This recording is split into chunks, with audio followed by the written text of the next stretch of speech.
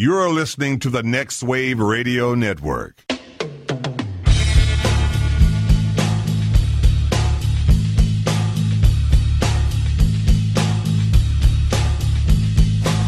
Everybody, you call it the robbery! You fucking big moan! And I'll execute every motherfucking last one of you!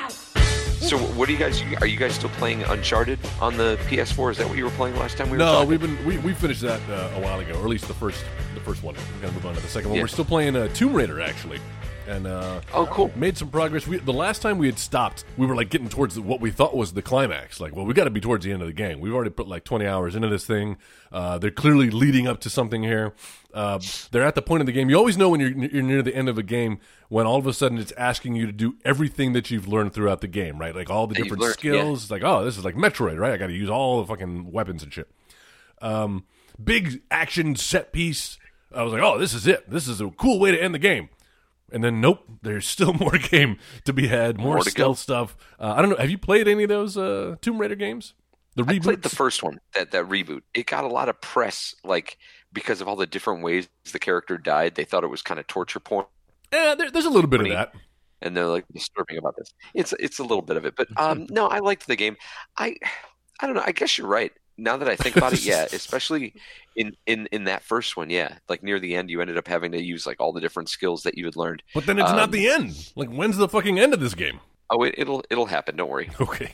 Thanks. Well, the thing is, no, I mean, but Square had picked up this property after Crystal Dynamics went under, and Eidos. Square ended up picking it up, and they did a fantastic job.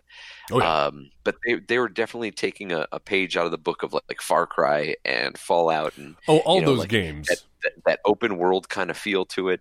But it seemed to be like perfect for Lara Croft. Like you're like, wow, this is the kind of environment that we needed a Tomb Raider game to be. Absolutely. Did you see that new movie that's based on this game? I have not. I've heard mixed things about it. Maybe we'll do it on the podcast here when I finally finish the game. Yeah, it's not bad, but it definitely it tries to be a female empowerment story until the last like 10 minutes. Oh no. Yeah.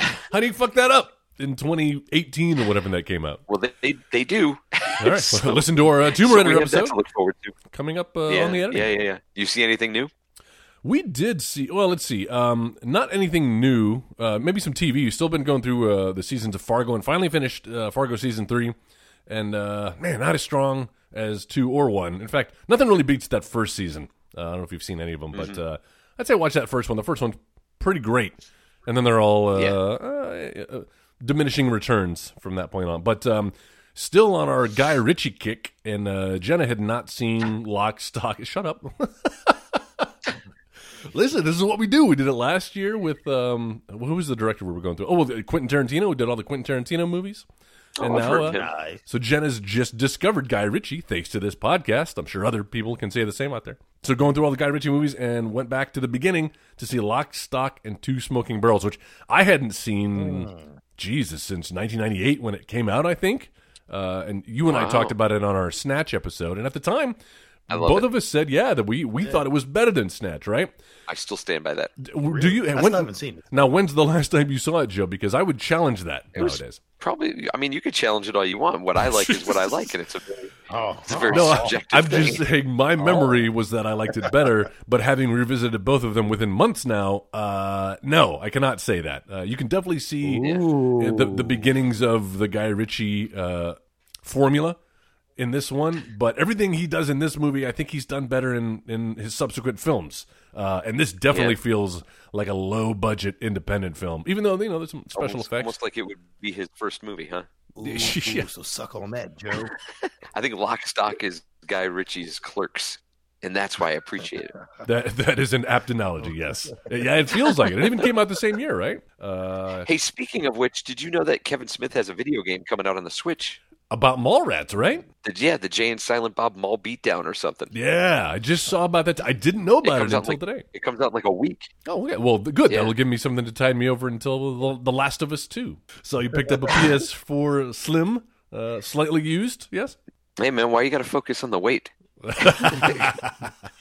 No, I got a refurb PS4, and I don't know if you've ever received it. Like, if you've ever ordered refurbed hardware, there's nothing wrong with it. It's sold to you as if, it's like it's got all the warranty and stuff. Yes. But they'll just kind of piece together. Like you don't get like when you buy a PS4, you get stuff that is deliberately packaged together, like a black controller with a black system, or like the Darth Vader controller with the Darth Vader system. But with this stuff, they'll just kind of slap together what's in the warehouse. So the box comes in, I open the box, and right on top is a pink controller. You should be secure enough in your manhood, Joe. It doesn't matter what color the controller is.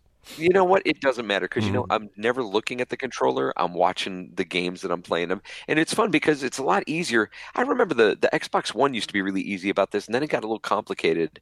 But the PS4 is super easy to Twitch broadcast with. And I've been Twitch casting, playing some Kingdom Hearts, I'm going to start playing some Final Fantasy VII, that remake. But I've started replaying Kingdom Hearts. And just a quick background for anyone who doesn't know, Kingdom Hearts is kind of like Square Enix's joint venture with Disney. So it's all these Final Fantasy characters going through Disney worlds. But it works. Somehow it works. And so I've been playing that with Harper watching it.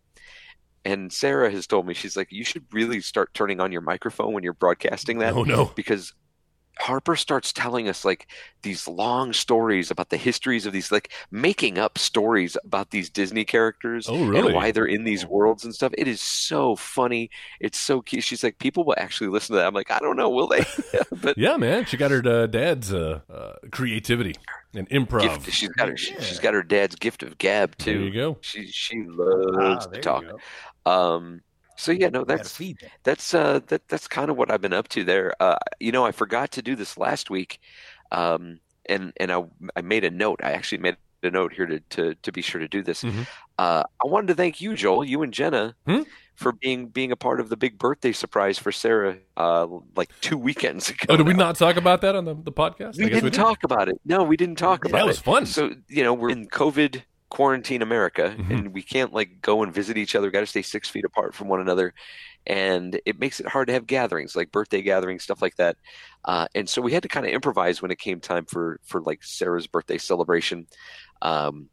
Her birthday falls on a weekday, and so it was a little rough to kind of pull things together on Thursday. So we kind of put together this surprise birthday parade of like all of our closest friends and loved ones that came driving by and us.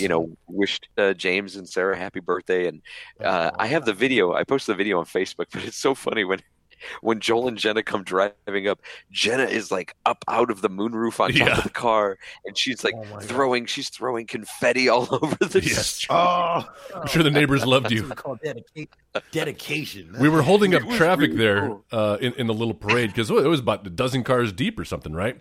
And you had it all planned out. You sent a little map. Here's the route where you're going to line up a 1:45, and then at 1 o'clock I'll give you the signal. We'll all come through. I'm going to lure her out into the front yard. So we're all on time. Everything's ready to go. We get the signal. Oh, go, go, go. And then right as we're like pulling up on your house, you're like, hold on. We have a poop alert. James just filled his diapers. And we're going to have to put this thing on hold for like 5 minutes. We did. We had a little blowout situation. So here's a parade, 12 cars deep on your street, just a couple of houses away. Luckily, we're behind some bushes, so I don't think she saw the procession coming, right? But no, we're all sitting there backing up traffic, and like I'm looking in my rearview mirror, and there are cars that one after another like pull up, sit there for like 30 seconds, and then you see him do that 21-point turn, like turning around, going the other way, realizing we ain't fucking going anywhere. Like, what is happening? Yeah, it's like a funeral on your street. Man. It was great though. I mean, I don't know if you watched the video, but I did. You brought tears to her eyes. It's like it was really a great surprise. We didn't do that, Joe. You did that with your careful and thoughtful planning. Husband of the year. Thanks for making us all look bad. That's amazing, Joe. It was really fun. It was a fun deal. And again, I wanted to thank you. I feel bad that I forgot to do that last week, but thank you for that. That was really special. So, what about you, Tess? What have you been up to? Yeah, watching movies, staying away from people.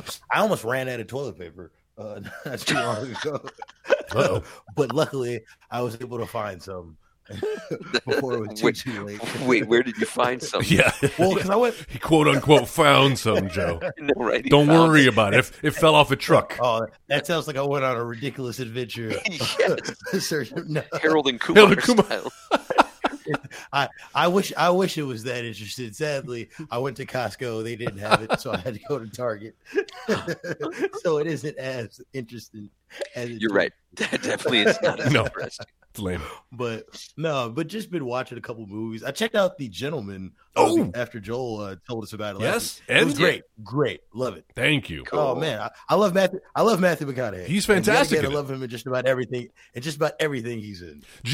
And every time you think that like, oh, he's just some dumb doofus actor who can't really. He's not a great actor. He's like fucking Stoner from Dazed and Confused, right? All right. Making fool himself. Won an Oscar. Wait, he did for what? Movie. Dallas Buyers Club. Oh, that's right. He did, didn't he? Yeah. And obviously nominated for Dark Tower. For a Razzie. Oh my God, what? Oh my God. You fucking... An Eddie Award nomination does not count, Joe. And what about Serenity? Don't forget that. Oh, how could I? That was an okay movie. It was interesting. I'll give it that. It was okay. It was interesting. It happened. Wait a minute. That did happen. Take out the naked Anne Hathaway parts. It was a movie it was a movie with Matthew McConaughey. Well, no, The Gentleman was good though. It was crazy. It had a couple of crazy twists. Yes, right. Like from the beginning, spoilers. If no one's seen it, I don't know if we'll talk about it. Well, it's kind of told. There's a little bit of a Tarantino flashback style to it, but yeah, the opening scene. Go ahead, Tess. Yeah. From the opening scene, like when he walks into the bar and he's on his phone and he's talking to someone, and out of nowhere you just see a shot come from right behind him, and I'm like, oh shit, Matthew McConaughey's already dead. Like what? How could you have a movie with him in it and he's only in it for like the first couple of movies? Because it's told in flashback. Man, you just spoiled it. Well, I mean, it's the beginning of it, Joe, but it's a flashback, like Joel said. You'll still enjoy it. But then again, I thought about it. I just thought about Wolf of Wall Street, where he's barely in that movie as well. Oh, that's true, but it makes a big impact. That's right. He pulls a Ben Affleck, like in the movie Boiler Room. He's only in the first couple minutes. That's right. Almost It's the same Alec role Baldwin too. from Glengarry Glen Ross. Exactly. Oh yeah. Okay, I remember that movie. Still need to watch it. Yeah, dude, it's good. Hey, did you watch Bad Trip? No. What's that? I didn't. Not yet. I asked if you watched Bad Trip, the movie I was talking about last week. No, but I got it. I got it though. So I'm going to watch it though. Cool. Did you watch American Ninja 1 and 2? You know what? I've not been doing my homework. I haven't watched any of the Rambos. Listen, you just keep on watching The Gentleman and films of quality, Test. Don't let Joe fucking make you watch these shitty movies. I have to do that, movies. so you don't have to. I love the editorializing, the Joel editorializing when he does the write-ups for the Facebook page. Hey, you are free to take that over. You can tell the ones that he's like, so we're going to be checking out this movie from Brian Dennehy. Move over, Russell Crowe, but that's actually, but in no way does it actually top the Oscar award-winning masterpiece that is the actual Gladiator. We're all thinking it, Joe. I'm just pointing it out. Oh, You say it. And I'm like, leave a little mystery. Let the listeners wonder. They already know. Where is this one going to rank? They already know. If they're subscribing to this podcast, they know. Speaking of subscribers, we had a Twitter follower reach out and give us a recommendation for a film that we should review on a future episode of the Editing Bay. A guy by the name of Mark Jones asked that we do Ransom, starring Mel Gibson. Jones. That's right. And you got everybody loves me. You don't want to be lonely. I really want to sing along, but the delay will not allow me to. Don't know why, and you don't know how. And everybody knows. Don't want to be lonely. That's right, Mr. Jones. We all want to be big stars. Have you ever seen that movie, Ransom? Do you know what I'm talking about? From Mr. Jones and no me. idea. 1996. Got Mel Gibson, Gary Sinise, Rene Russo, and it's about a dude who gets his daughter. Liev Schreiber. Who? Liev Schreiber's in it. Is he? Oh, there he is. Yes, Liev Schreiber. Donnie Wahlberg is in this. Yeah. Oh, he sneaks Yeah, up. feel it. What? It's Donnie Wahlberg. Feel the vibration. I believe it was a Ron Howard film. Yeah, that's right. Directed by Ron Howard. So Ron Howard joint. Yeah. we may have to do that on a future episode. I've added it to the list, and dear listener, if you have movies you would like added to the list, you can do what Mr. Jones did. on Twitter. Follow us on Twitter at The Editing Bay and ask us there, or do it on our Facebook page, which you'll hear about later, I'm sure. Okay, there you go. Thanks, Joe. back to you, Joe. Back to you. Back to you, Joe. This is The Editing Bay on the Next Wave Radio Network. My name is Joe. Mine's Joel. It's Tess. This is where we come to talk about movies. Sometimes the good movies, sometimes bad movies, no matter what the case. Every week we will watch a movie, come back here and talk about it with each other and with you, our lovely Editing Bay listeners. We invite to take part in the discussion. Go to facebook.com/Editing Bay, or in Facebook, find that search bar, type in The Editing Bay. There's that image with the woman with the bleeding eyes. Click on that, and that's where you can talk back to us and let us know what you think about the movie of the week, or if you have ideas for movies for us to watch in the future.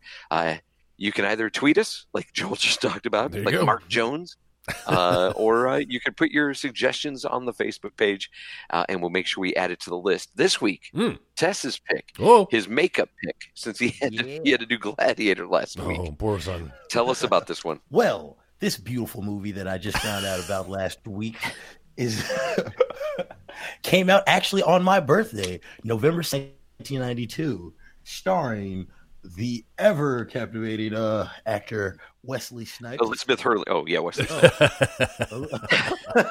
Oh my God. I have no idea who that woman even is. What? You don't know who Elizabeth Hurley is? No. Oh. Austin Powers? Oh, yeah. I see. Honestly, I didn't know her name at all. I just knew her as being that very beautiful woman. Yes, she is. Austin Powers. And then when I saw her in this, I was like, she looks younger, but I feel like I know that lady. Yeah, she does. Yeah. Then She's a baby in this movie. Oh man, she's a baby. She is. I decided to pick this movie after we were already talking about a 92 movie last week. So I was like, makes sense. Let's go with another one. And this one just so happened to be referenced in Brooklyn Nine-Nine. So I thought, really? You know what, fuck it. Let's go with it. So Passenger 57 is the movie we watched. Directed by Kevin Hooks. Kevin Hooks also gave us the movies Fled, Strictly Business, the Patrick Swayze movie Black Dog, and he did a shit ton of TV. He's done, if you look at his credits, he's done so many episodes of TV shows. The budget for this movie was $15 million, brought in $44 million. Hey, there you go. That's a success. A huge successful movie. Yeah, this is the movie that put Wesley Snipes on the map. Really? I mean, other than New Jack City, that was his first movie. Yeah, there you go. And then they started giving him action roles. I can see why. I'm not going to go through the other movies that came out in '92 because I just did that last week. You did. So we'll go ahead and just gloss over that. Thank you. So you didn't know about this movie? You hadn't seen this movie before, Tess? I didn't know it existed at all. So you're saying that this was the first one that like started all of his action movies, because you just sent us the trailer for Drop Zone, and that's like one of the first movies I remember seeing in my life, like with my brothers. Yeah. And we loved all of Wesley Snipes' early movies. So the fact that this was another one, and this was like the first one that started off the genre of all those, that's crazy. Yeah, that I never knew it existed. Yes. And it came out on my birthday. The first movie I remember seeing Wesley Snipes in, and it's funny because it goes into that whole Woody Harrelson connection, because he's done like 3 movies with Woody Harrelson. I didn't even know that. The first one I remember seeing him in was this movie called Wildcats with Goldie Hawn, where she plays this like a gym teacher. Remember? Yeah, she was like a girl's gym teacher that ended up losing her job, and the only other job she could get was she's in the middle of this divorce proceeding with her husband and a custody battle for their kids, and she gets a job at this like inner city school as the new football coach. And like all these kids are like, they don't want to play for her. Wesley Snipes is one of them. Woody Harrelson is the quarterback, and then they all end up kind of uniting behind her and have like the winning season or whatever. That was the first Wesley Snipes film. In fact, during the credits at the end, like the whole football team does like a rap. All the cast kind of try to do a rap. Like, oh my god, like, oh my god, man, that was so 80s. It's so 80s. Not unlike the old lady in this movie trying to do her Arsenio Hall impressions. Oh my god! Like that was awful. Nothing is more cringeworthy than seeing like awkward old like urban rhymes and stuff. So obviously, at first glance, when you watch this movie, I think the first thing that comes to mind is, okay, so this is a Die Hard clone. Yes. Die Hard was a really successful movie, a really successful franchise. How do we clone this? How do we keep doing more of these Die Hard films? Or as my wife liked to call it, Fly Hard. Because I was like, it's like Die Hard on a plane. It's like, yes, I'm totally stealing that and using it. It's mine now. There's a porno called Fly Hard, too. Is it really? But the Mile High Club? Yes. Yeah. Yes, sir. And then there's Soul Plane. Wait, that's the next movie too? Yeah. Snakes on a Plane. That's a porno too, isn't it? Dude, this movie was Shaft on a... Yeah, it was. Shaft on a plane. Well, Shaft was great, basically. Shaft was great. So him on a plane would be amazing. Guys, no, so I'm struck by the fact that Tess, like, very early on watching this movie, texts both of us. He's like, yeah, so I'm really enjoying this one so far. I like it. At what point did you think that you really liked this movie, Tess? Was it the opening credit sequence with the weird, like, slapping the bass theme song? Man, the sax, cool jazz sax. Who scored this movie? The people who brought you the hold music. Like, the entire score of this sounds like hold music. It doesn't fit the film. No, not at all. And then I'm sure there are sound cues, there are music cues that they steal straight from Die Hard that they've put in this movie. It sounds like it. But like, yeah, the soundtrack is like, there's saxophone, there's like cool jazz, like synthesizers and stuff, all in moments that don't feel like like this doesn't fit the mood at all. Not only does it not fit the mood, it doesn't fit the era. Like, this movie came out in 1992, not 1982. Like, we will well past like cool, smooth jazz. Sounds like the Weather Channel music. Like everything was and usually in movies it's like actors and characters, like they're caricatures of what they're supposed to be. But like the music was a caricature of what it was supposed to be. The cinematography, like at some points they shot at these weird, and I get they're trying to give you the idea and like the feeling that you're on a plane, so they shoot in these weird like Dutched angles and stuff. But it got to the point where it felt like the 60s Batman TV show. Yes. Where like the camera would just be like turned. I'm like, you don't have to do this. And like, we're on a plane. Like, are we supposed to believe that the plane is banking at this moment? Like, are we descending or ascending? Is that the impression? Because at no point did I lose myself and think that I was actually watching these actors on a plane. In the music, moment. That's right. That never happened. That's what was part of it, though, because I didn't expect it to be great. I guess that's why, like, going in, I was like, this is actually not so terrible. I like it so far. It's like, it was around the time that he got to the airport, and speaking about the TSA agent. Just plays grab balls right there in the airport. I was like, I mean, hey, just give him your number at least. I was like, he's cute, but still, man, everybody is looking at Wesley Snipes. Men and women are looking at Wesley Snipes and the just licking their chops. The entire movie. Yes, we should all be attracted. I'm like, oh my god! I was like, all right. I was like, and that's the thing. I was like, man, I guess Wesley Snipes really was the guy back at this time, I guess, or whatever. But it's so it's so funny because it's humbling at that same point in that scene, because he gets there and he's at the counter, and I realized, I was like, he has a huge pimple on the right side of his face, and they're only so that's why they shot that whole scene from the left side, and they're trying their hardest not to wrap it around and show this. That was one of my notes. I was like, does Wesley Snipes have a huge zit on his face? Fucking huge crater that's just popping right there. It's only so much makeup. I'm like, oh my god. Guys, they wanted you to believe so hard that Wesley Snipes is a martial arts master in this movie. Dude, I don't remember him ever feeling like. Now, so I know him mostly from the Blade movies. That's kind of when I discovered Wesley Snipes. Did not see Passenger 57 when it came out, sadly, in theaters. You mean you didn't see the previous Passengers 1 through 56? I know. I was like, wow, this franchise really taken off. How has it flown under the? No pun intended. Flown under the radar for so long to me. You're full of the puns. That's the thing. Thank you. Yeah, I was like, wow, he's like the Black Jean-Claude Van Damme. Some of the things they have him do. I don't remember him being like. What's his background? Is he's an actor first, right? And then they just hired a trainer. Well, that would be questionable. Oh my god! The fact that I have to ask this question, I think, is indicative of his acting abilities. He's not bad, but he's no like Will Smith. He's not good. No, he's definitely not a Will Smith. Yeah. Definitely that was. Whoa, dude! Speaking of which, did you guys see that the cast of Fresh Prince of Bel-Air did like a Zoom reunited Zoom thing? Man, everybody's doing that. Yeah. I didn't see that one, but did you see the Goonies one that Josh Gad hosted? The Goonies one with Josh Gad. Yeah. There's also the Parks and Rec one that's going to be tomorrow night. Yes, excited about that. Although unclear as to whether they're doing it in character or it's just going to be like a reunion. Yes. They are doing it in character? Yeah, they're doing it in character. From what I understand, they did an interview with Adam Scott on NPR today that I got to listen to like the last half of. Oh. And yeah, it's like this kind of this special, like kind of catching back up with the characters, nice. And they're all experiencing like the COVID quarantine. Awesome. And like what they're like, it's kind of like them all kind of getting in contact with each other. Oh, I love it. Yeah. So, oh God, what was I talking about? We're talking about the acting abilities of one Wesley Snipes. Shit. Oh, yeah. Yeah. He is definitely not a Will Smith. Yeah. Whoever they got to train him though to do the acrobatics, like he's got pretty good form, and he's like a tall, lanky guy, but he's really sticking those punches, man. Yeah, he's got a lot of dexterity. Here's my thing. Wesley Snipes is not a good actor. He's not a very good actor at all. No. Agreed. I guess it was smart of them then to put him up against an antagonist who was an even worse actor than he is. Well, this movie, we call it Fly Hard. It does want to be Die Hard so bad, down to the the British antagonist and the group of cronies that he brings along with him. Yeah.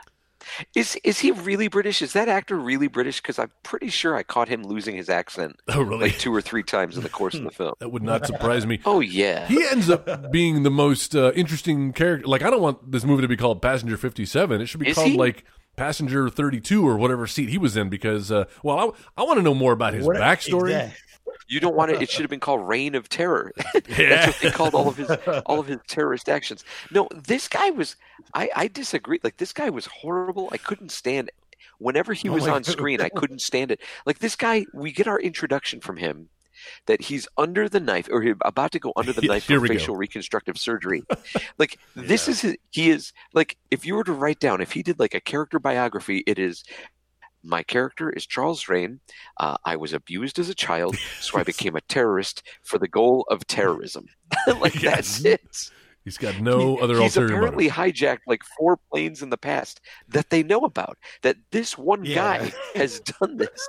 And he's able to get away every time because, like you said in the opening scene, he's going through plastic surgery. He's done this before. He changes his face every time to evade. And apparently doesn't want any kind of like painkiller or gas or like anesthesia. He's about to go through major surgery. There will be no pain. I know, and this like I'm pretty sure they have to put you under, if not like apply some Novocaine. Like doctor's not just going to take your word for it that you have a strong constitution. Like that's not how plastic surgery works. No. Well, and not just on that level, but also just from a storytelling standpoint, I get what you're trying to do. You're trying to cram like a character development into this one moment of like this guy is a true hard badass. We see he's cold, he's calculating, and we are going to illustrate that with him sitting on an operating table and refusing to get any kind of anesthesia before they cut his face open. But then why? So what's his plan there? So like he's looking at the clock. He's waiting for it to strike noon. So like I guess somehow he knows that this SWAT team is about to bust in precisely at noon. Like why does he kill the doctor? Just to kill this doctor. And honestly, in all real is like would have killed himself. So first off, what hospital is this guy in that he's able to just like outrun cops? I don't know if you guys have ever tried to navigate hospitals, but sometimes those are some confusing ass places to get around. He's able to like run, get away from cops. Definitely. These cops who get off the elevator and immediately start opening fire with their fucking AK-47s. I know there's like glasses of formaldehyde and stuff just like busting off the walls behind them. Like wow, they're just indiscriminate. There are patients in these rooms. Just shooting in like a waiting room. They're shooting at this guy and they get away. So they chase him, and this guy through a window. 5 floors up, right? At least. And his fall is broken by an open umbrella. That's nothing. The way he like falls through there, like that is not breaking anybody's. Like that guy's dead. Like he's dead, right? He landed on a concrete. He's dead. Movie's over. He should have been dead. Yes. So, and the thing is, though, he gets away from that, runs away, and also, what hospitals have like outdoor cafes? Because it wasn't part of the hospital. As he's running away, there's a sign that says "Le Breakfast" and "Le Brunch." Well, they're full service, Joe. So he runs away, like. this dynamic escape, runs, jumps out a window, falls on a table and an umbrella, and is running. And they are ever in this movie. Both this guy and Wesley Snipes are ever running through crowds and shoving people. There's that one guy as he's running down the sidewalk that he clearly could have like gone around. He saw coming. He could have weaved a bit to the right. He like fucking heads towards this guy and pushes him. So I hope that extra got like fucking hazard pay. You're talking about the dude who was just kind of standing and looking up at the sky, right? Yes, this guy's a back turned. He just shoves him. Yeah, so he does all these different dynamic ways he gets away from the cops, and then the scene ends how? He gets caught. He gets hit by a car. He got fucking caught. How uninteresting is that to build up your villain to try to make him look like a badass, but he gets caught. He just gets caught anyway. This could have been way more interesting if somehow this guy escapes as Wesley Snipes and then decides to hijack it without like the FBI agents there and whatever. Like, but when you make it so he gets caught right in the beginning, I'm like, okay, this spare ass wannabe terrorist. He couldn't even escape the SWAT team. You know, what are you talking about? But that's what happens. You've got that. Caught a lot the movie. He did, honestly. Three times. And also, after he gets caught the second time, they walk him up to the plane, right? As when they're going to walk him up, when they open the door to the plane, then they're going to murder the villain. Like, Wesley Snipes is like, take him out, get him. And I'm like, okay, wait, he's not armed. This doesn't seem legal. Yeah, you can't just do that. So the flashback scene. Oh yeah, so the flashback scene. So the scene that made Wesley Snipes the way that he is, because it starts off with him being an angry cop, mad at the world, not wanting to do anything except teach flight attendants. But that scene is so cliche too, where he's like, "You could have gotten everybody killed. You could have got everybody killed doing that stuff." It's like, what's wrong with you? And she's like, "What I mean?" And the thing is, like, I would understand if they were all like, I was under the impression he was training other agents. Yeah, and not like actual flight. When I found out he was training flight attendants, I was like, "Yeah, yo, calm down." I was like, "What program is this?" I was like, "Are they just getting hijacked this frequently to where they need this training?" Apparently, that's the job. So he's this angry ex cop, I guess, or whatever at this point, just taking care, just teaching this class or whatever like that. And they flash back to the scene as to what happened with his wife, and it's him and his wife in this convenience store. Yeah, shot in black and white. It's all strobed, right? Yeah, with saxophone music, of course. Regular night. You know what I'm saying? Just enjoy the night. He's like, "Oh yeah, baby, you better get over there with your funds." You know what I'm saying? I was like, I don't know if you guys caught that. With your sexy ass. Yeah, he's like, with your sexy ass. Get over there. You know what I'm saying? So, he's like, yeah, go pay for that stuff up there. I'm gonna look at these chips back here. So he's all in the back and everything. Through stuff, and just at that point, that's when some unknown assailant comes in. Hey, yeah, give me all the money. Come on, yeah. It's Sam Jackson from Coming to America. Yeah, exactly. He's all, "Move, bitch," and pushes his wife out of the way, and she's all freaking out, screaming, like going crazy at this point. He's like, "Come on, give me all the fucking money. Give me all the money." And this is when Wesley Snipes comes in, who, at this point, he is a cop. Yeah. So that's when he comes around and he's like, "All right." And instead of honestly just putting two in that guy's back, taking him out right then, he decides, "Hey, freeze!" And that's when this guy's like, "Oh shit!" Grabs his wife at that point. "Hey man, back the fuck up! Back up! I'll blow her brains out at this point." And what does he do? He does a smart thing, puts the gun down, but I mean, he's already in with the crazy person at this point. The guy shoots. What convenience store thief? Exactly. You shouldn't have tried to stop me in the first place. Now you're gonna have to pay. And shoots her, and leaves Wesley Snipes there with a gun that he could just grab. That's a good point. What does he do right after he runs out? Shoots his ass like 6 times through the window right there. Well, and it's that kind of decision making that got that guy there in the first place, understandably. But I'm like, Wesley, what the fuck? Where was this? I was like, you should have did this like 2 minutes ago. As soon as you got the drop on the guy, you lay his ass down. It's what you should have did. He was trying to play by the rules. He doesn't shoot anybody other than that guy in the rest of this movie. He lets his feet do the talking. Yeah. That's true. Why do I need to shoot somebody when I got these guns attached to my legs right here? Oh my God. He kicks. Charles Rain gets like 3 nut shots in a row. Oh my God. That's yes. another thing. Yes. Wesley Snipes Yes. fucking fights dirty, man. Like I appreciate it at that point, but still, it's like you like to see your hero have some integrity when it comes to their fight scenes, not if just he was a fucking. professional wrestler, he'd be getting booed. Exactly. It's like, oh my. It's like, damn, Wesley again, another one. Well, I mean, it's to be expected at this point because we've already seen him like roundhouse cops. Like, there's that one cop that he just fucking roundhouses Oh yeah. who just got in his way. Okay.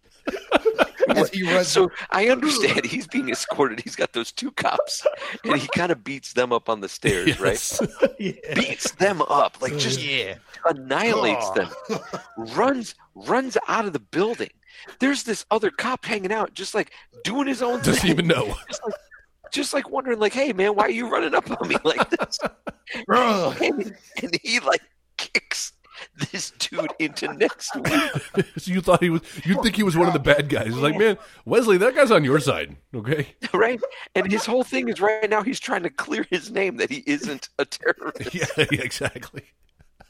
Hey, roundhouse kicking cops is the way to go, Joe. Roundhouse kicks him and then steals his bike. and dooms the fuck off right after the bad guys. Like, how did you already know where they were? Like, he knew exactly where they were. Wesley Snipes is kind of a fuck up throughout this movie. Like, This entire movie. and like you don't even wait until afterwards to find out that he fucks it. Like that one cop, the Chief Biggs or whatever the guy's name is, gives him the gun. Like when he's about to climb on the plane, they're in the car, they're riding along the side of the wheel. Wesley Snipes going to climb up onto the plane. It's like, here's my wife's gun, don't lose it. And like not 15 seconds later, you see it blank, just like falls onto the runway. It's like, hey, you kind of needed that. Why even put that in? Why did you even put that in? Why waste our time? Because at the end, when he's like, "Hey, what's up, Cutter? Where's my wife's gun?" And I like that they're all like, like, what is it when after he beats the bad guy in the plane and he calls back and he's like, Biggs, is that you? In the flesh. Well, that's a revolting thought. And then everybody was just like, it's like all of these guys, all of a sudden this guy went from like racial stereotyping to like their BFFs. Yeah. Oh, we're just in a matter of hours now. It's like I'm pretty sure that character had a Dixie flag on his sleeve. Exactly. He called him boy at least 3 times. That is true. That I counted. That It's is like, true. He was like, boy, I'm sick of you talking about. But now, oh man, Cutter. Poor Wesley. Like, what is these? Everybody in this movie is the worst version of themselves. Like, what is the first thing that a cop does when he stops you on the side of the road? Asks for license and registration. Wants to see ID. Like, asking for ID is like the last thing any of these cops do. Yes, shoot first, ask questions later. He's like, "Hey, no, I'm security for the airline." The guy's like, "Yeah, right." I'm like, "Bro, He could be. just use your logic. If he was a terrorist, why would he be laying down under the plane?" Yeah, exactly. He's a terrible terrorist. He's He really missed the- Well, to be fair, the actual terrorists, like his plan is to get caught again, is to But leave they the don't plane. know that. No, but I'm saying true. But I'm just saying, like it's part of his plan all throughout to get caught again. I don't know what the end game was. I guess they had to refuel the plane, right? Yeah, but, I don't. Yeah, I feel like they could have done that without sneaking off the plane and then getting everybody back on. And to that end, how did he assemble this group? Like, how did they know what flight he was going to be on?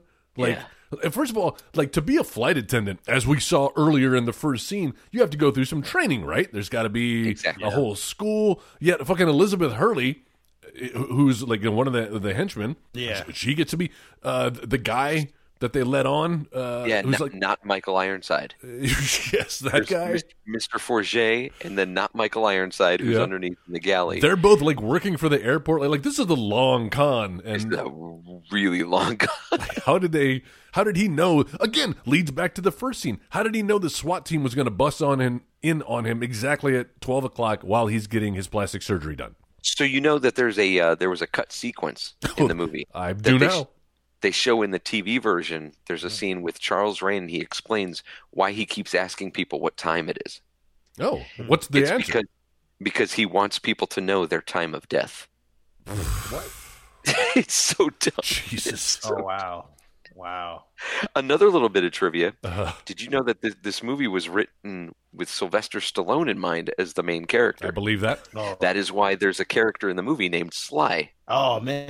Sly Del Vecchio. Vecchio. Man, when I Yeah, saw man. Tom Sizemore show up and they're calling him Del Vecchio, I was like, how do I know that name? Like, that sounds very familiar. Ah, yeah, boy. Oh man. As soon as they said it the first time, I was like, oh shit. Is this my new favorite? That might have been when I was like, I like this movie. That's why. That might See, have been- your opinion was colored by the name of the character. and then they said it so many times. So many times. I like when they asked him to spell it. D-E-L No. Vecchio. Oh my god. I had to look after I saw that. I looked at the character list. I was like, there has to be someone named Johnson in this movie, and there Oh, wasn't. We were so close. Almost there. Almost there. For a split second, I thought you picked this movie on purpose, and you knew there was a character named Del Vecchio. No, I had no idea. This was like the cherry on top of Beautiful Sunday. It's like, oh man, there's so many gems in this movie. Did you call Luigi in for a second? It's like, oh, I know. I told that's the thing. He was watching it for a second, and I told him I was like, man, oh my god, you don't understand. That's your last name, Del Vecchio. He's like, what? bro, that's not my Cool, last name. Like, yeah, it is. That's what me and Joe last name is. That's your last name now. Del Vecchio. You're in a movie. Oh, shit. You're Tom Sizemore in maybe the most un-Tom Sizemore role I've ever seen him play. Or AKA his best role. Like, he's fucking chewing He was up. amazing. I loved him in this. Oh yeah, no, he's great. It's just not like any other Tom Sizemore role you've ever seen. Yeah, he's just like he's the cool head. He's the straight laced. Cool head, the wacky comic relief Yes. played by Yeah. Tom Sizemore. And then he'd go on to do True Romance right afterwards, right? Yeah, True Romance. He was in what did he do also? Oh well, Heat. He was in Heat. Saving Private Ryan. Yeah. Taken too Man. soon, right? Harley Davidson, the Marlboro Man. What do you mean taken too soon? He's Isn't still he with dead? us. No, Are you sure? I'm pretty sure. Oh shit! I gotta look this up now. I could have swore Tom Sizemore was no longer with us. Yeah, you got to check that. You really should. You got to make sure that. Much like Chief of Police Biggs, you should check on that. Oh hey, this just in. Tom Sizemore still alive. There you go. Thanks. I guess it was just that stint of rehab that I was thinking. my God. Yeah, Black Hawk Down. I love that, Joel. If you're in rehab, you're dead. To me, he was dead to me. Oh my You're like- god. he's like a dog when they don't see you anymore. They think you died. Oh my. But yeah, he's probably putting in one of his best performances here. Definitely one of the best actors in the film. Yeah. But still not as entertaining, I think, as that main character.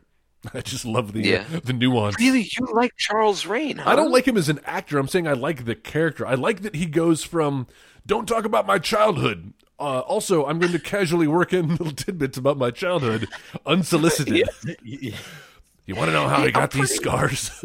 I'm pretty sure that you're not allowed to beat up your lawyer when you're in prison. Yeah, exactly. Like, he's going to go right outside and tell a cop, I can't be this guy's lawyer. Look at my nose. Look what he just did to me in the room. This guy's insane. Also, don't they have like guards that like still hang out? Like I know there's attorney-client privilege. Well, there's got to be but some don't they still have like some kind of monitoring going on? two-way mirror there. They're supposed to. That way you don't get fish hooked by your client. Yeah, by your client. Along those same lines, there's usually like they show earlier in the movie that there's always like a terrorist watching the activity in the cockpit. But for that split second, when Wesley Snipes comes climbing out of like the little compartment to be in the cockpit, Hey, guys. there's no terrorist there, He's like, don't worry, I'm one of the good ones. and the pilots are so casual. They're cool about it. They're Yeah. like, oh yeah, okay, it sounds Well, good. Well, I mean that's not the craziest thing they've seen that day. It is They funny. just saw their boss get shot in the face. That's a good point.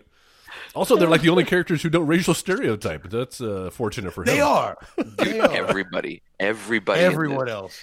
everybody in this movie is totally. What are you going to expect from a movie that has literally 3 black characters in it? There are 3. Is that true? Yeah. Yeah, I guess so. Yes. The flight attendant. There's and then the FBI agent, Yeah. the flight attendant, and Wesley Wesley Snipes. Yeah. that's a good point. That's insanity. Insanity. Guess they didn't bet on black. They did not bet. And I'm glad you said that. That's exactly where I'm going right now. Okay. Always Bet on Black should have been Wesley Snipes' I'll Be Back. I am pissed that they didn't work that into every Wesley Snipes movie after this.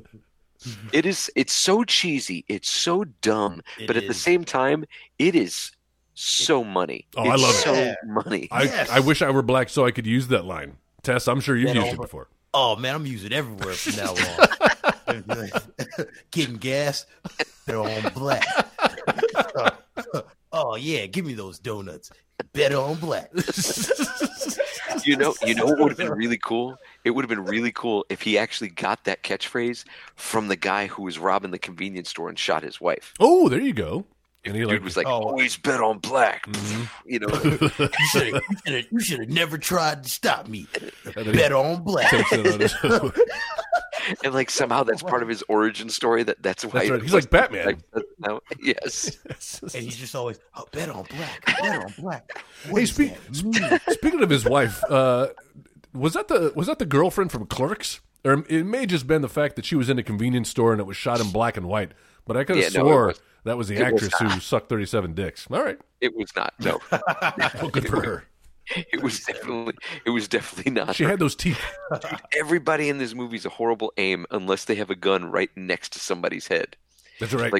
Like Douglas and his daughter that we learn about, and then Charles Rain just shoots him.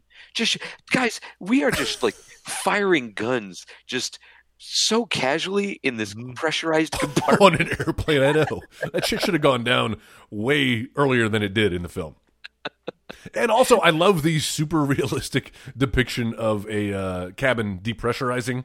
And how people are just able to like hold on to bars. If you hold on really tightly, like that's a bad message to send if you're ever on an airplane crash. Like that's your ass is getting sucked out unless you got that seatbelt on. Yeah, exactly. Have you ever seen what's the movie Alive? Oh, Alive. The plane crash sequence in Alive. Is it super realistic? Yeah, where like the hole opens up in the plane and like a whole row of seats goes, which made me realize, so if I'm buckled in, yes. I'm screwed. Good news is you'll still be in your seat. Bad news is seat may not be attached to the plane anymore. And I may or may not be dinner for whoever survives. Oh God! Yeah. Oh my God! Do you remember the plane crash scenes in Drop Zone? I remember them being better than the ones. I don't remember anything about Drop Zone. I remember them being better than the ones in this. That's the thing. Why do I feel like we're going to have another Wesley Snipes movie when it's big again? Oh man!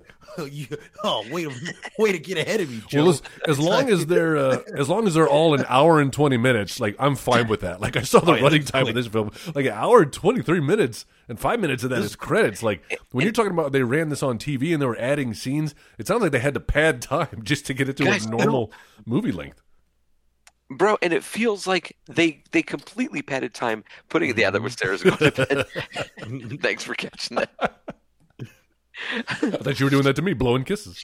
She's going to bed early. We got a sleep number bed. Ooh. What's your sleep number? So I don't know yet. I've got it set at like a 60, I think. Yeah, we do 45. Try the 45. It's nice. Just enough comfort. I'll try it. Yeah. Don't know the scale. That's good. You know what? 0 to 100. Pretty easy. When this is all over, we'll have you on the bed. We'll get your sleep. All right. Sounds good. That doesn't seem awkward at all. Always been on sleep number. What I was saying is like there's definitely that feeling that they're padding for time when we show up in a carnival with sleep. I'm like, I thought this was a movie on a plane. Why are they at a state fair? I have some questions about that because not only do they fly over this state fair, the state fair, like they've got Ferris wheels set up and all sorts of rides, but it's directly adjacent to this small little airport. Like that's the worst possible place. Like, how did they get clearance for that? And then also the last shot of the scene is them setting off fireworks from this. It's like, can you do that next to a landing strip? A clown got shot. Oh yeah. Yeah, but they're still celebrating because the show must go on, Joe. Like, we haven't closed this thing down. That poor clown. I gotta admit, I rewound that shot because I was like, fuck did they that just clown. fucking shoot that clown? That clown. I mean, he had it coming. He shouldn't have been dressed that way. Let that be a lesson to you, clowns. But what a crappy terrorist. How do you accidentally shoot a clown instead of Wesley Snipes? Yeah, he thought he looked just like him. Always bet on clown. Oh my God. We need a T-shirt that says that. Oh, yeah. Always bet on clown. Oh my. Also, Oh, talking God. about the short runtime, there's that scene at the beginning where Tom Sizemore is introducing Wesley Snipes to who's that one guy? Bruce Greenwood. Yeah, there you go. Played Captain Pike from the Star Trek reboot movies. And it's like one of those Quentin Tarantino roaming 360-degree camera shots around a table. Except we get none of the conversation. Immediately after they start talking, there's a dissolve that happens, and the camera's still moving, and then it stops, and we get the end of the Wesley scene. Snipes is in the middle of saying some racist shit about Israelis. She's like, we got to cut away. We got to dissolve out of this. How do we get around? They didn't shoot any coverage, so what are we going to do? It's so funny because he's about to say some really repugnant shit. Yeah. And it's like someone just like edited it out. It's like, you want to know why Air Israelis never had any hijackings? It's because Cut that part out. fade volume out. Come back. Moments later, well, you're hired. Not only was he hired, like it's like one of those like bad after school specials or something. Because he's like, well, I just thought that I'd fly you out, meet the guys, and then you could take your place as the new vice president. I'm like, you don't go interview for vice president jobs. Like, I don't think that's like you sit down and just kind of have a time. Not decided that's over something lunch. that's in the works. Like over the course of a month or so, you kind of get to know people. Got to talk to the HR lady first. Well, you also get to meet the rest of the team first and see Yes. how you would fit Yeah, in the dynamic. chemistry. Mm-hmm. Instead, Bruce Greenwood's just like, I like your double-breasted jacket, so I guess you got the job. I'm going to bet on black. You hate Israelis like I do. You're Oh hired. Son, you're speaking my language. So, like, I thought that maybe there was going to be something underhanded that Bruce Greenwood was going to try to do. He's like, I got a plan He did to seem talk like about what's going on. a little sneaky, right? Especially he's got his hair slicked back. You never Slicked trust anybody back. with that slicked back hair. I was waiting for that to come back around. They made a point of giving us that conversation of Bruce Greenwood talking to Tom Sizemore saying, if we're able to solve this, say that we put him on the plane on purpose. If not, we'll come up with something else. I was waiting for that to kind of come back around. Like that Bruce Greenwood was kind of an asshole, and Wesley Snipes at the end decides, you know what, I don't want to work with him. Mm-hmm. But instead, at the end, we get Wesley Snipes is going to go, he's going to go fuck now. Yeah. It's Oh, okay yeah. to fuck. Oh yeah. Okay, one, I'm pretty sure she's been traumatized. Yeah, Well, So maybe she may need a maybe she doesn't want it. She doesn't. She's been sexually harassed, raped Dude. with the villain's eyes throughout this entire movie. and like the things he was saying. What was he talking about? Her dark, tight place. Yes, yeah. Jesus. I do like that that Elizabeth Hurley's character at one point just like rolls her eyes. Yeah, and she's like, walks. oh, that old line. I've heard that one before.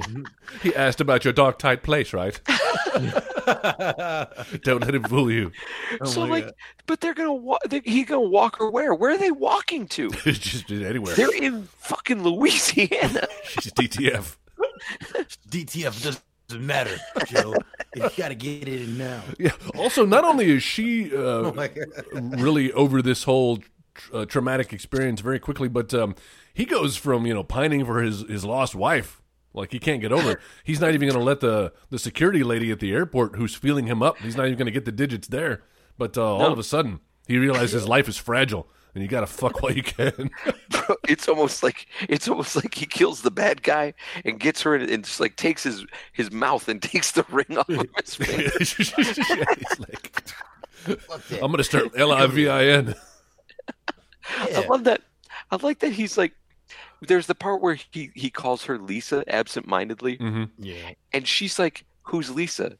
And this motherfucker, who all he thinks about is his dead wife Lisa. She's like, "Who's Lisa?" He's like, "What?" Yeah, a way to honor her memory, ass.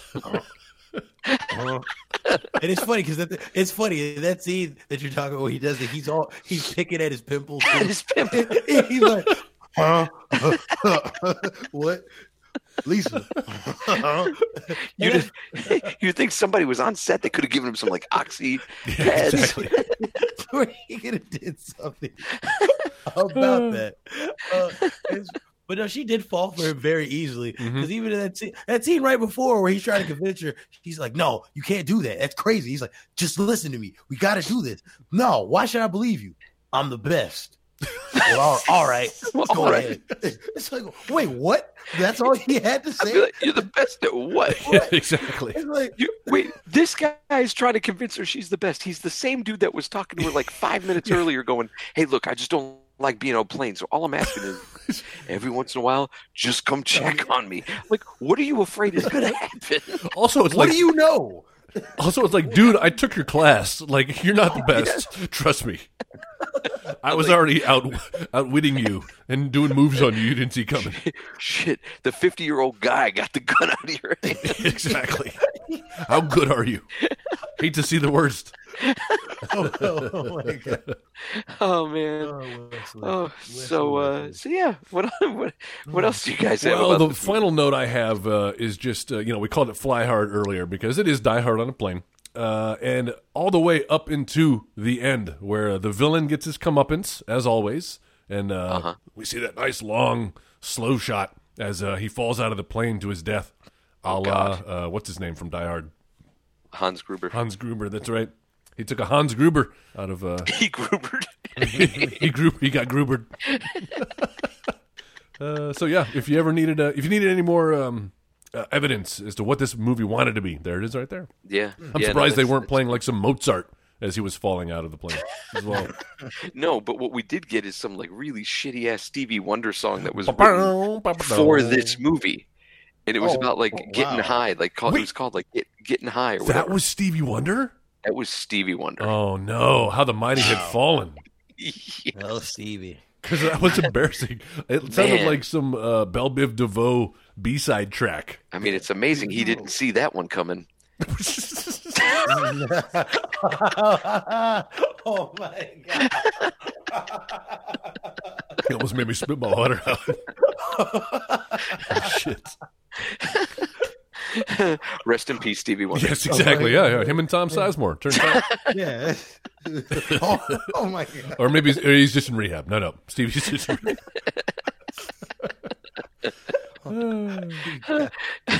Tess, do you have any final thoughts about this movie? Well, would you recommend it? Let me ask you guys that. Would you recommend this film? I would, but not for any of the reasons, I guess. That people see movies. Yeah. Like, hey, it came out on my birthday.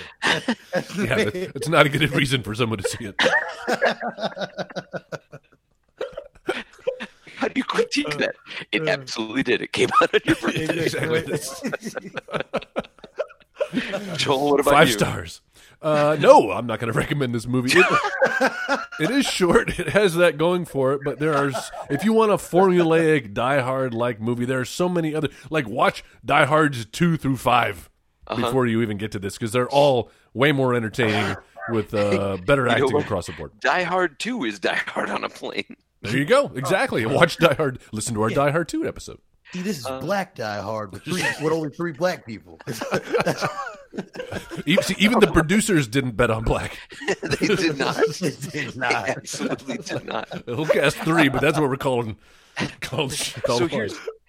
So here's where I stand. I would recommend this movie. Really? Okay, look. What? It's not because of my birthday. It's because of your birthday. It's not. No. It's not quite as bad as I remember it being.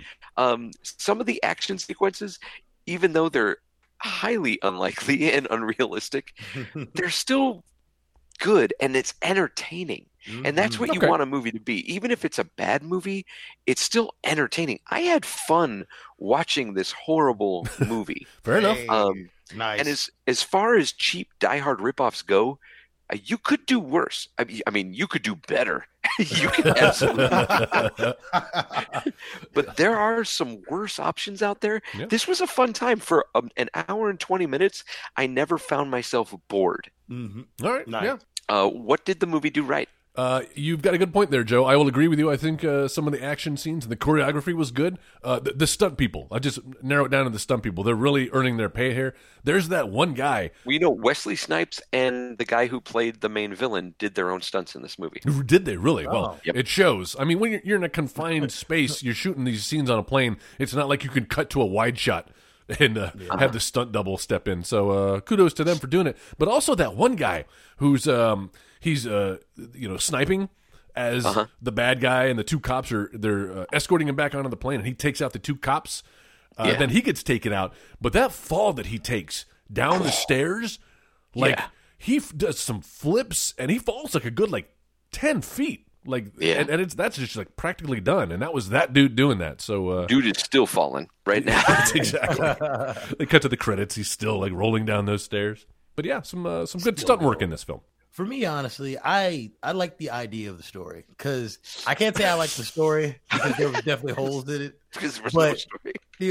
But that's the thing. The idea that it's oh man, there's a guy that has to save everybody on this plane. The way that you say it reminds you of Die Hard. It's that's a good story that, okay, it was told like this in their rendition, and it wasn't the greatest, but we were still entertained. So for me, it's Die Hard for you.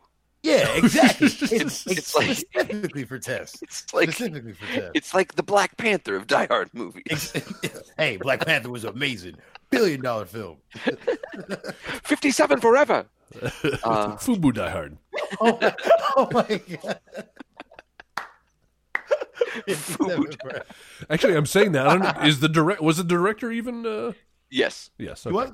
Yes. Okay. Yeah, Right. Kevin Hooks. Kevin Hooks is a black man. Good. One of us. Look at that. Wow. I'm looking at his IMDb page. The dude looks like Kanye. Yeah. Oh, what? He His does. Check him brothers out. in this movie. Kanye West's brothers in this movie? No. I think it's his brother who plays the FBI agent. Oh my god. He Nepotism. does look like Kanye. Right? Yeah. Oh wow. Okay. So, But Wesley Snipes does not look like Arsenio Hall. Sorry, go ahead. He definitely does not. What's funny is that comes back around. Yes, at the end. Yeah, there's an Arsenio Hall. I can't remember. Arsenio Hall's in a movie where, or he was on a TV show, and somebody kind of runs into him, and they're like, "Yeah, we loved you in Passenger 57." Oh my god. Yeah, I can't remember where it was That's now. great. But no, I think what this movie did right, and it's just like what I had said, why I would recommend it. It's fun. It manages to still be a fun movie, even though your villain is so one-dimensional. Everybody's one-dimensional. Like I said, their characters are the worst at what they do. They are the absolute worst at what they do. This is and it gives me hope. It's well, if these people could get themselves out of trouble, then obviously people who are competent could get out of this situation. But it was just besides it's super fun to watch, and right now you have a good time talking about it with your buddies and laughing about it. I don't feel like I wasted an hour and 20 minutes of my life. Do I crave watching it again? Not immediately, no, but I probably will watch it for some laughs. I guess what I'm trying to say, long story short, too late, is that I feel like everybody who made this film knew the kind of movie they were making. True. And they leaned into it, and it was all for the right reasons. And it's a super fun movie to watch. What did this movie do wrong? As much as I like kind of that villain, I think he's fun to watch, but I really needed them to flesh out that backstory and explain how, well, I mean, not so much the childhood and his dad, but how is he able to orchestrate all of these things? They mentioned him having a sister at one point. Is that the Elizabeth Hurley character? Oh, I thought they were lovers. Yeah, I thought they were too. But I guess they're both British, so they could be siblings. Yeah, I don't know. Well, there you go. So maybe she's the real mastermind who concocted this plot and got everybody together, because this guy's a colossal fuck up. Yeah, that's right. No. Yeah. Maybe we'll see that in Passenger 58. Or 8. Oh, yeah. 58. What comes after 7? Tess is like, 9 yeah, eventually. they go by odds. They go by odd Yeah. numbers. They're gonna skip 58. There's nobody in that seat. Always bet on odds. There was nobody in that seat.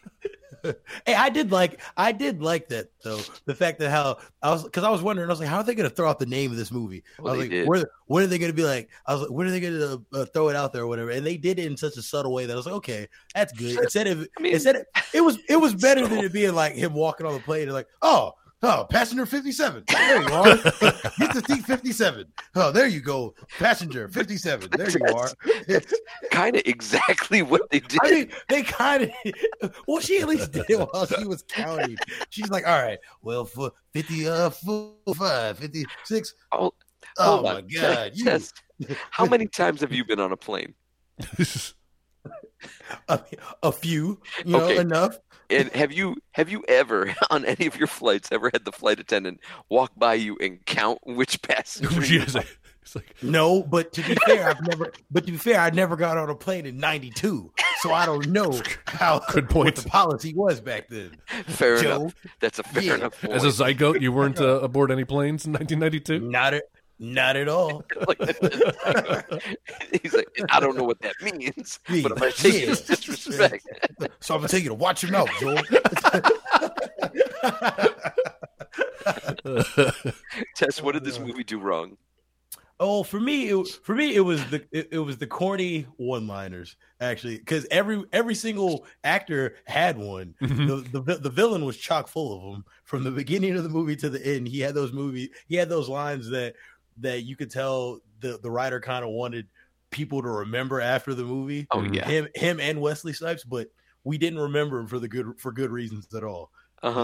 They were all pretty. So for me, that was the worst thing he did. The corny one-liners. Oh and yeah, setups. it is the nature of man to confuse genius with sanity. Yeah. What are you talking about? Really? All right, bro. That sounds insane what you just said. Wait, But maybe it was genius. I don't know. I'm always confused. You're right. You're right. Oh my God. I will say my favorite thing he does in this movie isn't a spoken line at all. It's the little back and forth pantomiming play he has with that 9-year-old boy sitting in the row across from him. Oh, yeah. With a kid. I just like that the dude is constantly looking at the camera to the point where, and I think it was just that he was directed to look at the camera so much as if it's the point of view of another character that they even have him doing it when it's not supposed to be. Like there's one point where he goes into the tent where the livestock are and he starts eating that little girl's popcorn or whatever, which was Right. creepy. Yeah. And he is looking straight at the camera as he walks in, and I'm thinking, oh, he's looking at someone. He's looking at Wesley Snipes. But then they cut to Wesley Snipes then coming into the tent, and I'm like, well, who are you looking at, man?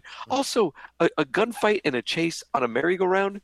Kind of a boring thing, But you know what? Not boring. It seems like a silly thing. Like you Oh, would it's think that definitely silly. you would stop running and chasing someone and Just run wait the for other them. way because they'll come right to you. If I stand still, but still glorious to see the heads of those ponies, those wooden ponies, just being shot off, exploding. I derived some enjoyment from that, so I ain't mad at it. Yeah. Okay, so what I thought this movie did wrong, obviously the soundtrack is a huge standout. Oh, yes, thank The you. soundtrack is really bad, but of these Die Hard clones, all these Die Hard clones always fail at one simple element, and that's making a villain truly menacing Right? without having to physically illustrate it. Like Hans Gruber is brilliant and he's meticulous in his planning and his execution, but he's also like really funny and very human. Whereas Charles Rane, as well as every other Die Hard clone villain, is just this one-dimensional facsimile, and they always give him like kind of one feature of what's Hans Gruberish. Like with this character like quotes literature, like how Hans Gruber does. But then he's also a martial arts expert. Yes. And that's like where it becomes uninteresting, where your villain is everything. And that's why Die Hard did it right, where you've got Hans Gruber, who's the mastermind, and he truly is the mastermind of what's going on. But then the muscle is the Carl character, who's like the martial arts expert. And like everybody kind of has their own little specialty. And that's what makes it fun when they bring it together for Die Hard. For this movie, it just wasn't fun.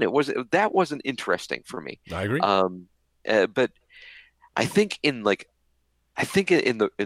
pantheon of what I enjoyed about this movie, it seems like a very minor nitpick because I still enjoy everything else around it. I love Okay. how cheesy and bad this guy is as an actor. Yeah. It's just trying to clone Die Hard and that ongoing struggle of like they just never get the villains right.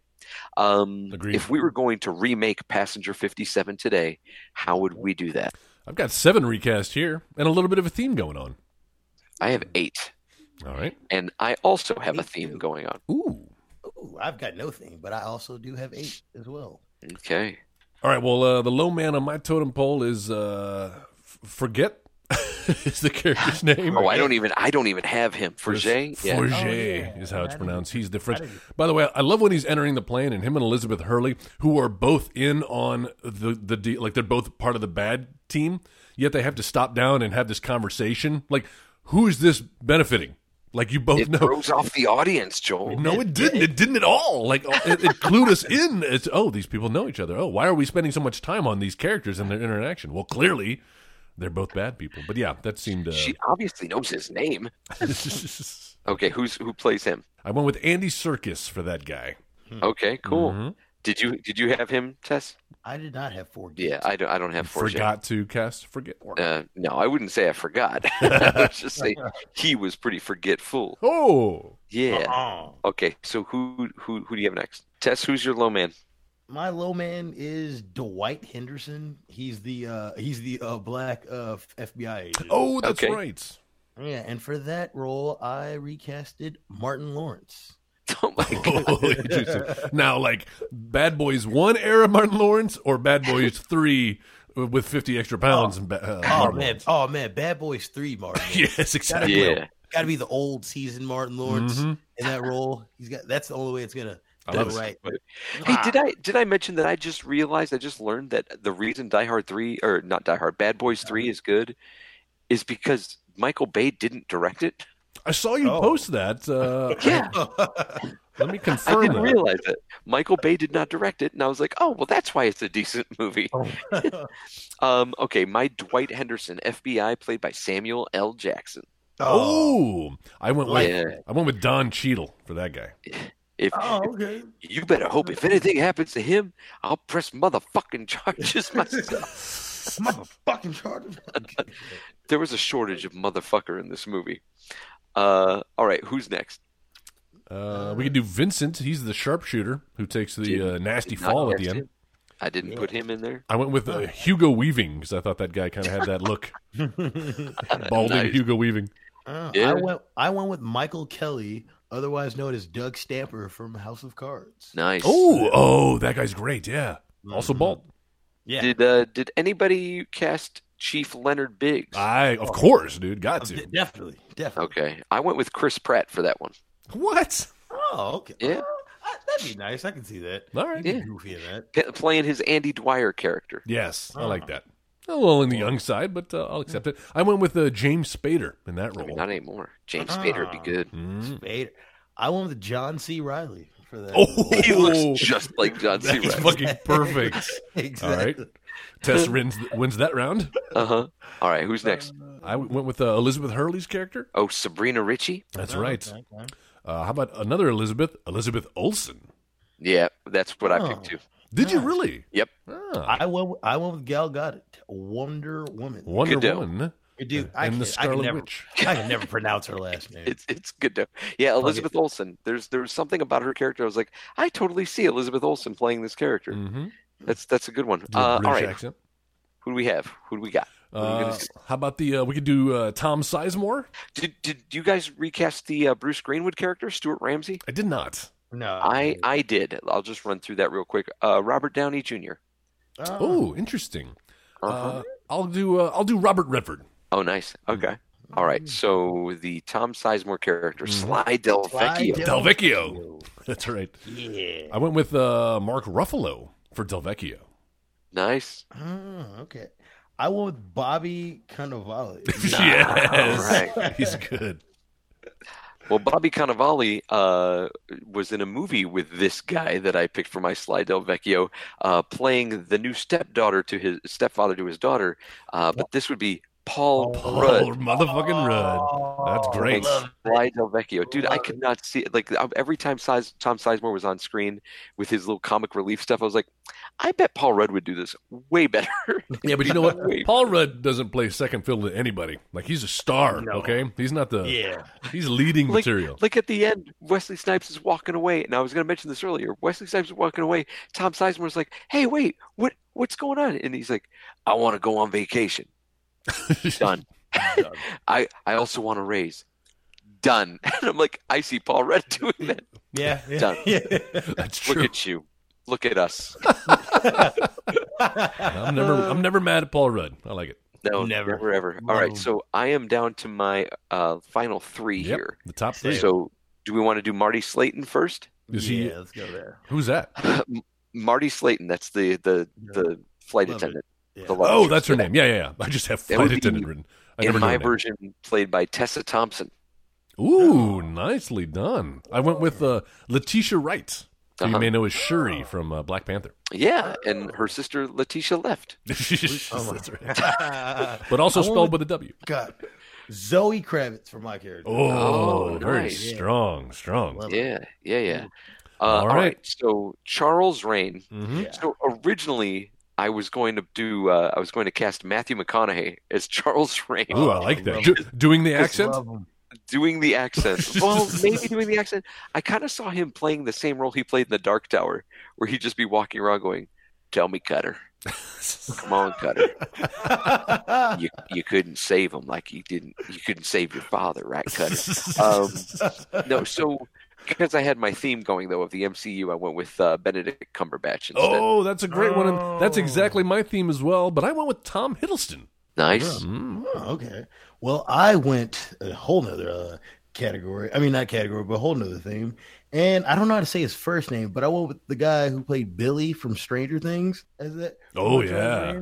Yeah. I just felt like Billy. Billy. Yeah, the brother, the older brother, the blonde hair character. The cute one, the lifeguard.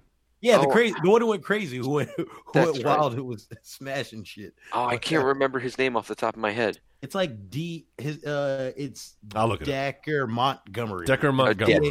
Decker Montgomery. Yeah, Decker Montgomery. Very good. Yeah. Cool. All right. Okay. So, wait, who was yours, Joel? Oh, yours was Tom Hiddleston, but honorable mention, Paul Bettany as well would have Paul worked. Bettany. Okay. So finally, the main character, There our we go. passenger 57, Yep. John Cutter. Obviously, my original thought was going to be Idris Elba, since I had Matthew McConaughey too. But then I decided to go with Anthony Mackie. Damn it, that's exactly who I went with because I think he's Wow. charismatic and he's got the look, could do the action. I like it. Well, I went with Michael B. Jordan. Michael B. Jordan. Michael B. Man, I felt like I couldn't go any other way. The whole movie. So That's good. That would be a good one. I would watch a Michael B. Jordan Passenger 57. Hell yeah. So this whole thing going to be directed by John Favreau for me. Ooh, Oh. I like it. Adam McKay for me. There you go. I'll go with the Russo brothers. There you go. That's As long as we're doing Marvel. Guys, if you have any thoughts about Passenger 57, thoughts about what we've had to say, or if there's something about the movie that we never mentioned and you've been screaming at your podcast, like, you guys haven't mentioned this thing, let us know about it. Go to facebook.com/editingbay, or in Facebook on that search bar, put the Editing Bay, find that image of the woman with the bleeding eyes, click on that, and that takes you to our little home on the interwebs, and you can let us know what you think about the movie. If you have ideas for movies for us to watch in the future, you can go ahead and put those there, and we'll add them to the list. We've also got a website, right, Joel? We sure do. It's not the Editing Bay. It's not Edit Bay. It's somewhere in between. It's editingbay.com. Please go there and bookmark it. Anytime you need to know anything about our little podcast, you're going to find it right there on editingbay.com. We've got links to our social networks, the aforementioned Facebook page, as well as our Twitter handle, which is at the Editing Bay. Always follow us there. You're always going to know what movies we're doing next because we like to switch it up. I think this one was a switch up, as was last week's. So be in the know by following us at the Editing Bay on Twitter. All that and more on editingbay.com. Hey, leave us a rating and a review on your podcasting app. A 5-star rating would be fantastic. And then a nice little review. Let us know what you like about the show. Even if there's criticism, if you think there's something we could be doing better, as long as you make it 5-star criticism, then we're good. Because you know what? If you leave less than 5 stars, you know what you are? You're a racist hillbilly cop from Louisiana. and we don't want you on your we don't want you here. Get out of here. We don't serve your kind here. See, how does that feel? Speaking of reviews, Joe, that's right. You can do that. We had a recent review from this is from March 23rd, so just a couple of weeks ago. MCH1383, always love those usernames. This rolls right off the tongue. Said 5 out of 5 stars. I don't always agree with their opinions or even love the movies that they choose. I wonder what movies he could be talking about. But this is one of the most entertaining podcasts around. And then back in 2019, Aaron Soon said, hilarious dude to sing every time a phrase from a song is said. The best part of the show is their great chemistry and easy banter. When they eventually get to the movie review, expect erudite insights and astute observations. Love it. So thank you for those lovely reviews. And if you review us, maybe I'll read yours on the air next time. Oh, that's great. Hey, Tess, tell your friends to post more reviews. Yeah. I will. Hey, Joel, what are we going to do next week? Next week, so I know we just did honoring the late passing of Brian Dennehy with last week's Gladiator. Listen to our Gladiator episode. Not that Gladiator. Another the other 1992's Gladiator, starring Brian Dennehy. And the news just came. Was that today or yesterday? It was today. I heard the news today. That's right. Yeah. Well, actually, technically, that'll be yesterday since it's now. That's right. It's now after midnight, but on the 12:20. The 29th of April. It's 3 times as hard. We heard about the sad and early passing of a guy's name is Irfan Khan. And you may recognize that name. I use him a lot for recasts. Jai-ho! You would have known, that's right, as one of the detectives from Slumdog Millionaire. He was also the grown-up Pi in Life of Pi. Joe loves to sing the Slumdog Millionaire song. Jai-ho!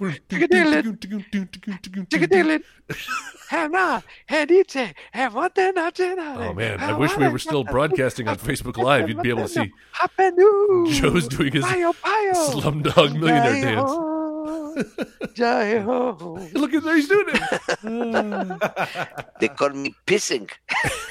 My name was Pissing. Richard Parker. Wow, already insensitive about the passing of Irfan Khan, taken too soon. The guy's only 53 years old. Wait, is he really dead or is he in rehab? No, this is absolutely... Yeah, no, sadly, this is real. He did pass. And love the guy so much. He's so great. Taken too soon. Yeah. And I'd love to review a movie of his. But most of his movies are pretty good. And so we can do that once we in a can't. while. No, not on this podcast. Not after Passenger 57.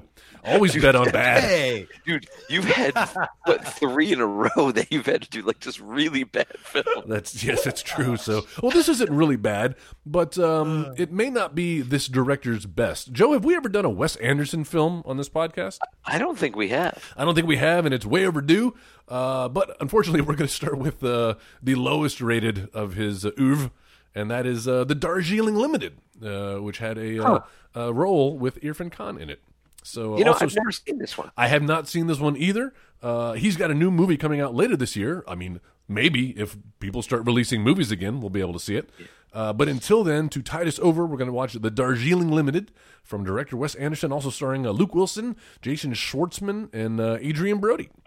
Mm-hmm. Nice. And a cameo from Natalie Portman. Be on the lookout. That's right. May or may not have chosen this movie based on that cameo alone. Tune in to find out. It's so funny because you had me at Jason Schwartzman, and then you're like Natalie Portman. I was like, Oh, come on. What? love her. Blasphemy. Gideon Graves, you got me. I'm in. But Padme Amidala? It's not her fault. Anybody would have taken that role. It really wasn't her fault. All right, guys. So we're going to go ahead and wrap it up. Jeff, thank you very much. Yeah. Tess, good job, sir. Joel, Pleasures. I don't think he agrees with you. All right, never mind. The pleasure's all mine. Guys, we'll see you next week for the Darjeeling Limited. Thanks. Bye. Running around, robbing banks, all whacked on the Scooby Snacks. You've been listening to the Next Wave Radio Network. That's fucking gold.